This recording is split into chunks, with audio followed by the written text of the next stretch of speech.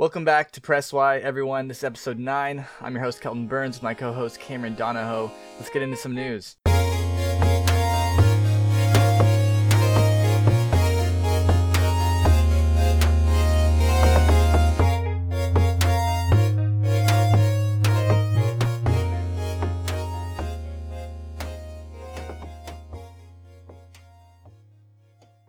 So, Cameron.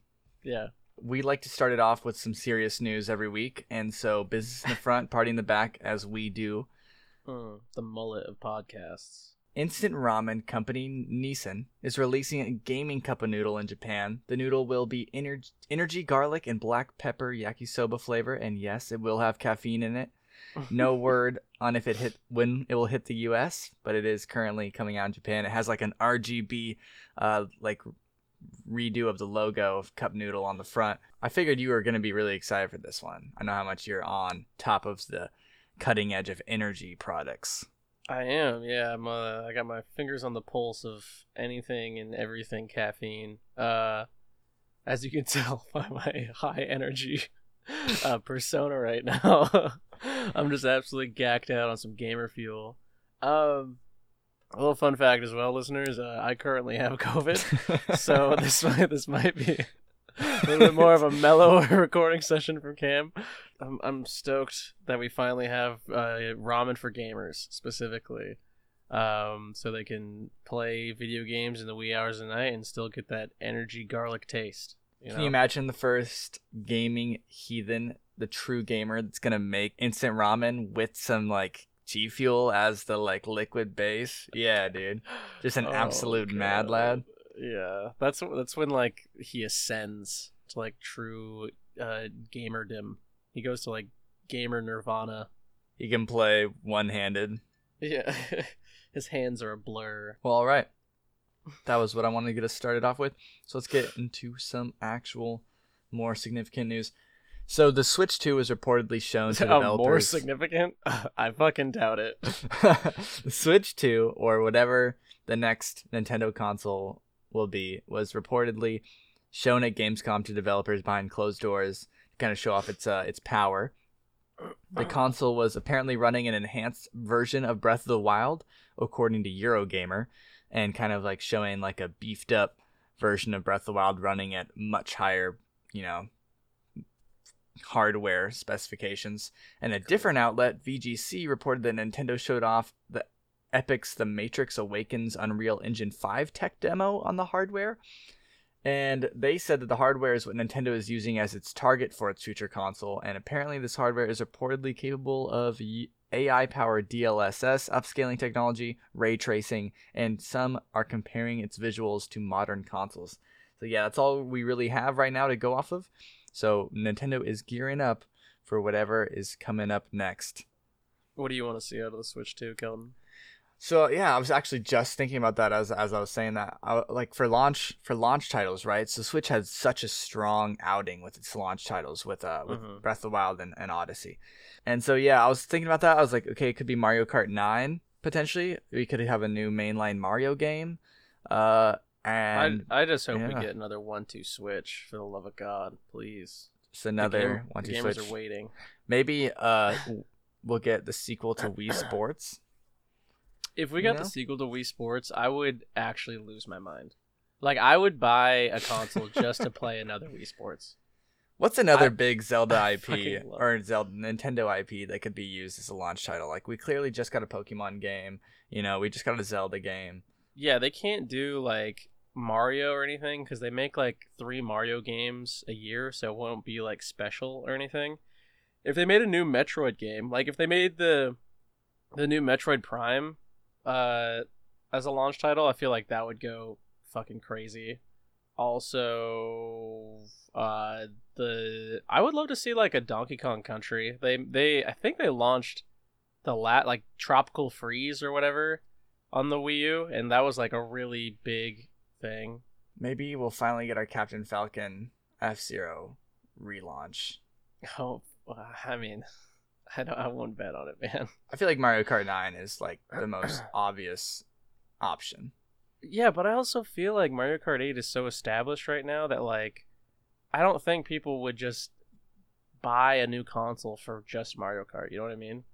Because it's Yeah. got like so much DLC and like so much support behind it. It's like the Smash Melee of Mario Karts essentially. Like I bet even when the next Mario Kart comes out, people are still gonna play Mario Kart 8. Yeah, you got a point. You got a point. Like Smash, probably not gonna get a new one of those for a while. So yeah, I'm not sure what. I'm not I sure don't what know, man. It's they'll have been like lined up. 5 years or something of this Smash. But I thought Well, Smash Ultimate was supposed to be like like the penultimate, the ultimate version of Smash. yeah, I mean, like, I think it's just the last one that Sakurai is going to be working on. So I highly, highly doubt uh, it's the last Smash ever because it's such a fucking mainstay. It's like saying there's not going to be any more Mario games, you know? Like, it's like such a significant part of what Nintendo is. There's not gonna be any more Mario games, guys.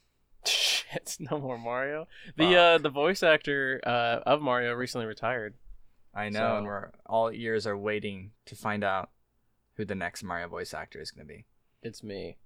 It's a me, Mario. I think they should have the stones to kill off Mario, you know? Just That's what I want. in the next game, he just gets eaten by Bowser, and then Luigi takes up the reins. And then we Dude, get a maybe it'll be Luigi. Mario Kart Double Dash 2. That'll be the launch. Dude, I would actually go fucking crazy for. I realize I'm saying that for like every like old GameCube game and shit, but I would actually lose my mind and would buy a Switch for Mario Kart Double Dash 2. You mean a Switch 2? Yes, sorry, a Switch 2 version or whatever it's gonna be fucking called. Well, all right. On the topic of sequels, there are no DLC plans in place for Tears of the Kingdom.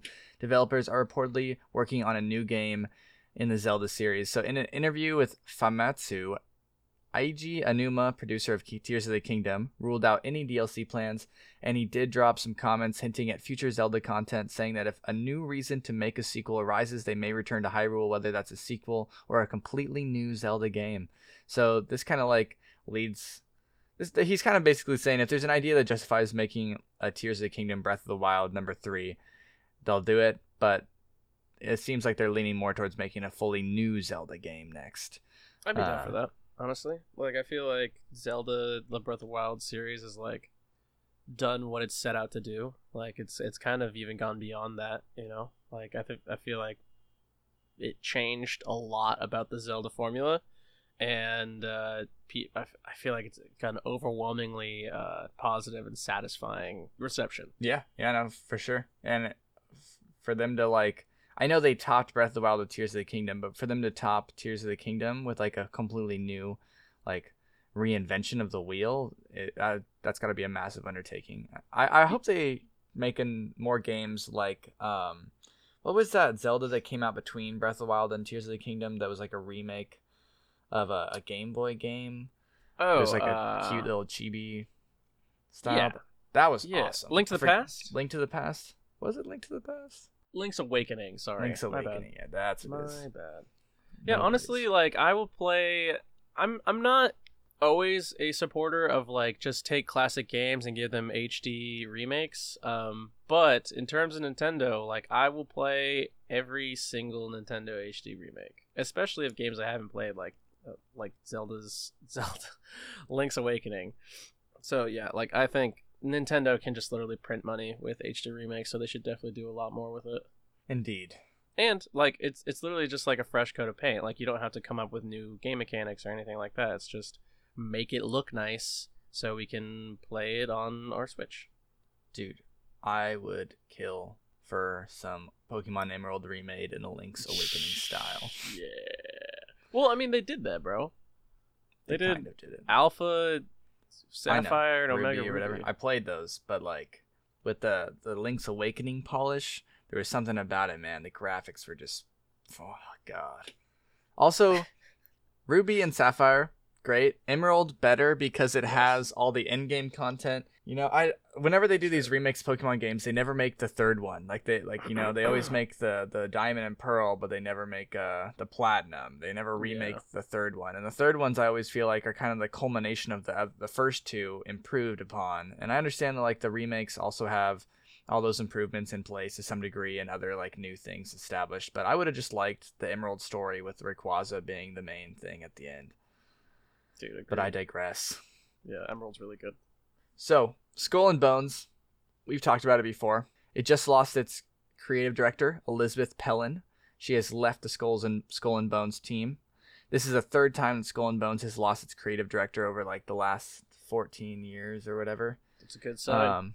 And we have a quote from Ubisoft. 5 years ago, Elizabeth Pellin went to Ubisoft Singapore with a mission to reboot the creative direction of Skull and Bones, a Ubisoft spokesperson told And Kotaku. failed. She succeeded. Oh. And the Skull and Bones team is now fulfilling her vision to deliver a unique naval action RPG experience to our players. So that's what they had to say. She's out of the team, but the team is going to complete her vision. No word on whether they'll get a new creative director. I assume they need one. I'm pretty sure that's a pretty essential, vital role.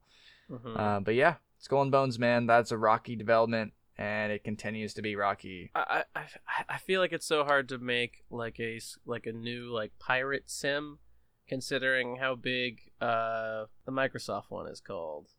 What is that? What's the Microsoft Sea of one? Thieves? It's the Sea of Thieves. Considering like the weird niche audience that's already capitalized on that, like I feel like it's kind of hard to break in with into that genre, you know? Because like I feel like Sea of Thieves has been like so alone in this genre that's just been completely capitalizing on all this demographic that want this game. So I feel like your game has to be pretty fucking good in order to like really rug pull Sea of Thieves. Yeah, I mean, yeah, I agree with you. The Sea of Thieves right now is kind of like a monopoly on the pirate multiplayer big RPG, but I don't think that Sea of Thieves is a strong enough game to like be kind of like a World of Warcraft, hold that spot. I think if a better game did come along, I don't think the bar is that high.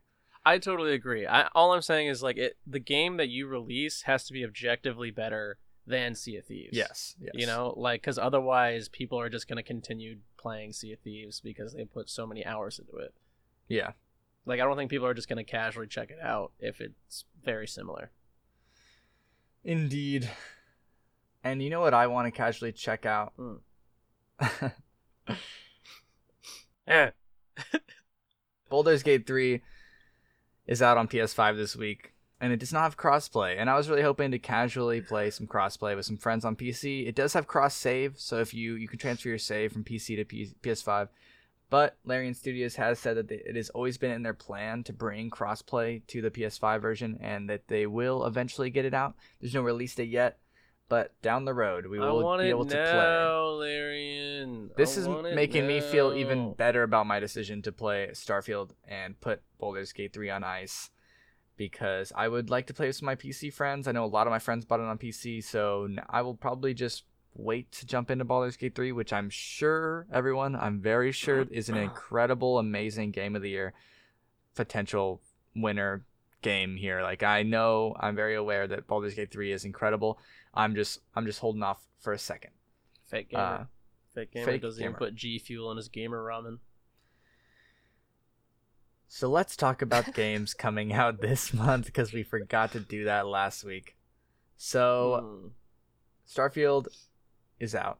Baldur's Gate 3 is out for PS5. Today, the day this episode releases, Fae Farm will release on the Switch. Yes! Big win for gamers. Finally! Next week, we have Gunbrella, Dune Spice World, and Monster Hunter Now. For those who don't know, Monster Hunter Now is like Pokemon Go, but for Monster Hunter. From Niantic, same company as Pokemon Go. Later in the month, we have Lies of P, Mortal Kombat 1, Cyberpunk 2077 Phantom Liberty expansion, That's actually My massive. Time at Sandrock, and Cameron. We have Truck Driver: The American Dream coming out. Nice. Yeah, lots of crazy big releases this month, actually. I think this month included, and the next couple months, 2 to 3 months, are going to be pretty stacked. It's not like the lead up to the holidays is going to be pretty nuts. There was a lot of games we saw at PAX that we're trying to release before Halloween. So hopefully we get some more like spooky Halloween games that we can chat about. Because like I feel like that's such an underrated seasonal game. You know, like I am such a sucker for playing games around Halloween specifically. Because there's not like a lot of things you do to like set up for Halloween that you don't watch. I mean, I guess you can watch horror movies and stuff, but like, I don't know. Like, like you just kind of put up a couple skeletons and maybe make a jack-o'-lantern or two. But like, I'm a big fan of playing like spooky fall games, and so hopefully I get to kind of scratch that itch with some new releases. I mean, Alan Wake 2, man, that comes out right before Halloween. That'll be my Halloween game. For real. Yeah, I'm insanely. I'm gonna play Liza P. I'm gonna definitely finally download Cyberpunk and play Cyberpunk and do all that DLC shit, which is gonna be dope. And yeah, I'm starting to play Starfield right now. I just made my character, so things are going good. Dude, I had to rip the controller out of my hands to step away from Starfield to play this, or to record this episode we're doing right now. I know that Starfield is getting shit on and is causing a lot of flack. I think that's probably a result of just massively overhype the game received.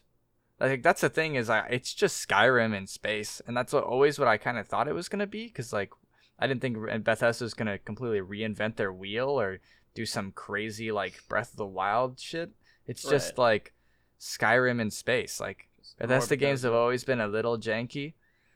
And yeah, but they're great. I love Bethesda games, and I remember when Fallout 4 came out, it got a lot of flack, and I really enjoyed it. And I think that I don't think Starfield's gonna be my game of the year pick, but I am pretty confident from my time with it, and I've only played it for like a day, is that it's really fun and it's gonna be a good time. My take on Starfield is that like I have no expectation for it. Like I don't really give a fuck about sci-fi games too much, if I'm being honest. It's not like my favorite genre, and I haven't like been I've been excited to play this, but my expectations are so low that it's like, hey man, like as long as you tell a good story and there's like some fun moment to moment gameplay, then I'm good. You know, like is the gunplay feels good and I can do some cool quests. Like I can handle some bugs, I can handle some classic Bethesda jank, you know. Like it doesn't have to be a game of the year for me. Yeah, that's how I'm feeling. I don't know. I didn't expect really Starfield to be game of the year. I mean, it had a potential, right? You know, Skyrim dominated 2011, but yeah, Starfield's out. It's fun. I'm really liking it. So I've never liked space combat or like aerial combat where you're flying a ship and you're like looking from the cockpit and you have to like track enemies going all around you and you have to just 360 spin upside down and try to track them and stuff. I've just never been that fond of that gameplay, whether it's like Ace Combat or whether it's some space game. And so that part of the game I just don't think is really for me. But obviously those types of games do have a big fan base. So I'm kind of in a spot where I'm like, do I need to like really upgrade my ship to make this a lot easier and more enjoyable? Or is this just always going to be a part of the game that I'm not going to really want to go hands-on with? And so I'm just going to always kind of like try to fucking speed through it or like stealth avoid it? Yeah, I feel like so often in big RPGs like that, you don't really know like what kind of points to put into your like skill trees or like what things to invest in. And so you kind of like just eat like there's a lot of times where I find myself like kind of fucking myself over because I invest too much in something I realize that I don't need at all. Yeah, so far with my character, I've been I chose the diplomat as my backstory, so I have immediate like points in like persuasion, I think. Nice. And so then with my points that I've gotten leveling up so far, I've like leveled up my pickpocketing twice, my persuasion and my bribery. So my character is kind of like a sneaky little like persuade and pickpocket and like fucking lie his way through some shit. And I'm kind of enjoying it. My guy's a soldier because he gets fucking jetpack expertise, and that's rad. Ooh. That's rad as fuck. That's cool.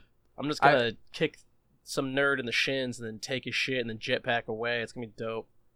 Elder Scrolls, I always did like the Brotherhood or whatever. Like I was always an assassin, and then I would join the Thieves Guild, and so I was always like sneaky killer / thief. And I think I might try to do something like that again in Starfield for my first run, just to see how that plays out. Because I don't really, in Fallout, I don't find myself role playing as hard as I do in like Elder Scrolls, but Starfield seems to have a lot of potential to role play your character.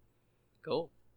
Going off of what you're talking about, like how you don't really like ship combat or navigating ships just in general, like in games. I am also the same, except for one sole exception, which is Harry Potter Quidditch World Cup.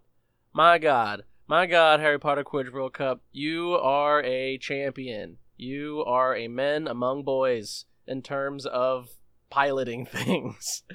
Fucking great ass game. If you guys have a GameCube and a copy of Harry Potter Quidditch World Cup because you're a time traveler from 2007. Is this the game that came out on PlayStation 1 as well? Yeah, or a PlayStation 1. I'm more of a GameCube guy, but if you roll that way, no judgment. But yeah, fantastic fucking game. Oh, dude, my sinuses feel like they're gonna explode. Get it together, Cameron, for the audience. I feel like my body is redlining right now. I wanted to jump into our just a little PAX discussion on our experience with PAX, and like I know that we have a little episode coming out about our 10 notable games that we saw at PAX, but just like overall, like it was really cool to go to a convention and attend it as Press Y and meet a lot of developers and try out a lot of games. There's a lot of really cool games. We had I was really surprised. My favorite discussion I had over the weekend was with the Wizard 101 team. And we'll get that episode out at some point. It's going to be a long, lengthy one. I don't know who the target audience is going to be for that interview, but like specifically the devs we talked to. That's our target audience. They were super passionate, man. Like it was really refreshing seeing them like so fucking stoked to talk about their game. Not that anyone else at the convention wasn't, but they were just like gung ho. Like we barely even had to ask questions. Dude, it was pretty funny. So me and Cameron ended up getting like 2 hours of sleep on the first day before we go to PAX because we were just, we worked our day jobs the day before, and then we had to get up at like 4 a.m. to get ready to drive down 2 hours to PAX, and then, straight into dropping our stuff off and going into the convention to interview. And that first day was like from 5 a.m. until 9 p.m. Like we are just like interviewing, running around the convention, trying to make sure we get all our stuff done. And it there was multiple times where like my brain is so fried that like I would zone out mid-interview, and then I would realize, oh my God, I'm zoned out, and like my mouth is like starting to open a little bit and Cameron's looking at me to help him back him up in a question or somewhat in some interview. And yeah, it was just it was a wild ride of an experience. During the Wizard 101 interview, this is what reminded me of this. I take a glance over at Cameron because I noticed that the two devs are starting to like look at me more, and they're primarily looking at Cameron because he's the one holding the microphone. And I look over at Cameron, and Cameron's eyes are like half lidded. He has dark circles around each of them, and his like mouth is kind of agape, and he just looks like completely just zoinked out of his mind, like so tired and fried. And I'm like, oh my God, I can't look at him anymore. I'm gonna burst out laughing. So I kind of like turn my shoulder to him so I can get him out of my peripheral to focus on the devs. And I'm like, all right, I'm just gonna crank up my energy to an 11. And we're gonna maintain this. And then suddenly I hear Cameron like peep up, and I look over there, and it's like day and night he's revitalized himself, and now he's like, back at it, back to normal Cameron. But for like a minute there, it seemed like he just shut down and went into I'd have 60 seconds of recoup time, man. I did like a hard factory reset for 60 seconds. Because I noticed they were looking at you and not me anymore, and I was like, oh fuck, like I'm clearly just like completely like zonked out right now. Like they think that I'm gonna like pass active out. recharge. Yeah. Do you want to tell your experience with the Prince of Persia game? Oh, see, we went to the first demo of the day. I walk in there, I play Prince of Persia, and I haven't eaten or drinking anything. I got 2 hours of sleep. I didn't eat or drink the night before because there's just like so much preparation for PAX. I go in, do the Prince of Persia demo. I had like my knees locked the whole time. I got 3 devs behind me like commenting on use this, and I'm just not getting past this boss. And I'm like sleep deprived. I needed to like, I should have stopped and eaten something or drank some water or something. My knees are locked, And eventually I'm like, guys, I can't do this. My whole body feels like it's sweating. And then I was like, oh shit. I started to like lose my center of gravity a little bit. And I had to go sit down, eat a protein bar, and kind of like recalibrate myself because clearly I was just not, my body was not ready to like stand for prolonged periods of time performing in front of a bunch of devs. So yeah, just started off the day real rocky. It was an interesting experience, but I think we set out and accomplished what we were going to do. We got a lot of interviews in the bank, and if you check our Instagram or TikTok, I think you're going to see continuously a lot of reels or videos coming out with the audio used from those interviews, so you can get some inside scoop from the devs Yeah, on directly from the devs. or the PR people or whatever, people from the team making the games I on the do games think. themselves. Oh, sorry. Go ahead. No, you go ahead. I think it would be pretty great if our first outing as press representing Press Y, Kelton just fucking faints immediately at the first game he plays, and it's just me doing like the worst possible interviews because I have like no experience whatsoever doing this. It would have been interesting. You should have done it for the clicks, man. Imagine for the clicks. Journalist passes out because Prince of Persia is too good. I will say, guys, that it seemed like 80% of the games we played were Metroidvanias or roguelikes. So if you wanted to get your finger on the pulse of what kind of games are currently in development, currently on the horizon, it's going to be a lot of Metroidvanias and roguelikes. And I hope you guys like those because we got a lot coming. We didn't notice very much first-person shooters, which was interesting because I know I've been to PAX previously where there's a lot of first-person shooters, but, you know, maybe the first-person shooters right now, like Apex, Call of Duty, you know, they're pretty dominant. Maybe there's not a lot of room in that space. So, I don't know. It was interesting. It was interesting. I really liked checking out the games. I'm really excited for Animal Well. Yeah, me too. I'm also pretty stoked for Gunbrella. Like, I saw some gameplay of it, and it looked like a lot of fun. I mean, I'm a big Devolver guy, so like that kind of like retro graphic style looks fucking awesome, and like the movement looks really cool. It definitely looks like a game that I would love to see like speed ran. So when it drops this month, I'm definitely gonna be watching that. I played a game. I believe it was called Ada. Sorry, what was that? I believe it was called Ada. Let me see.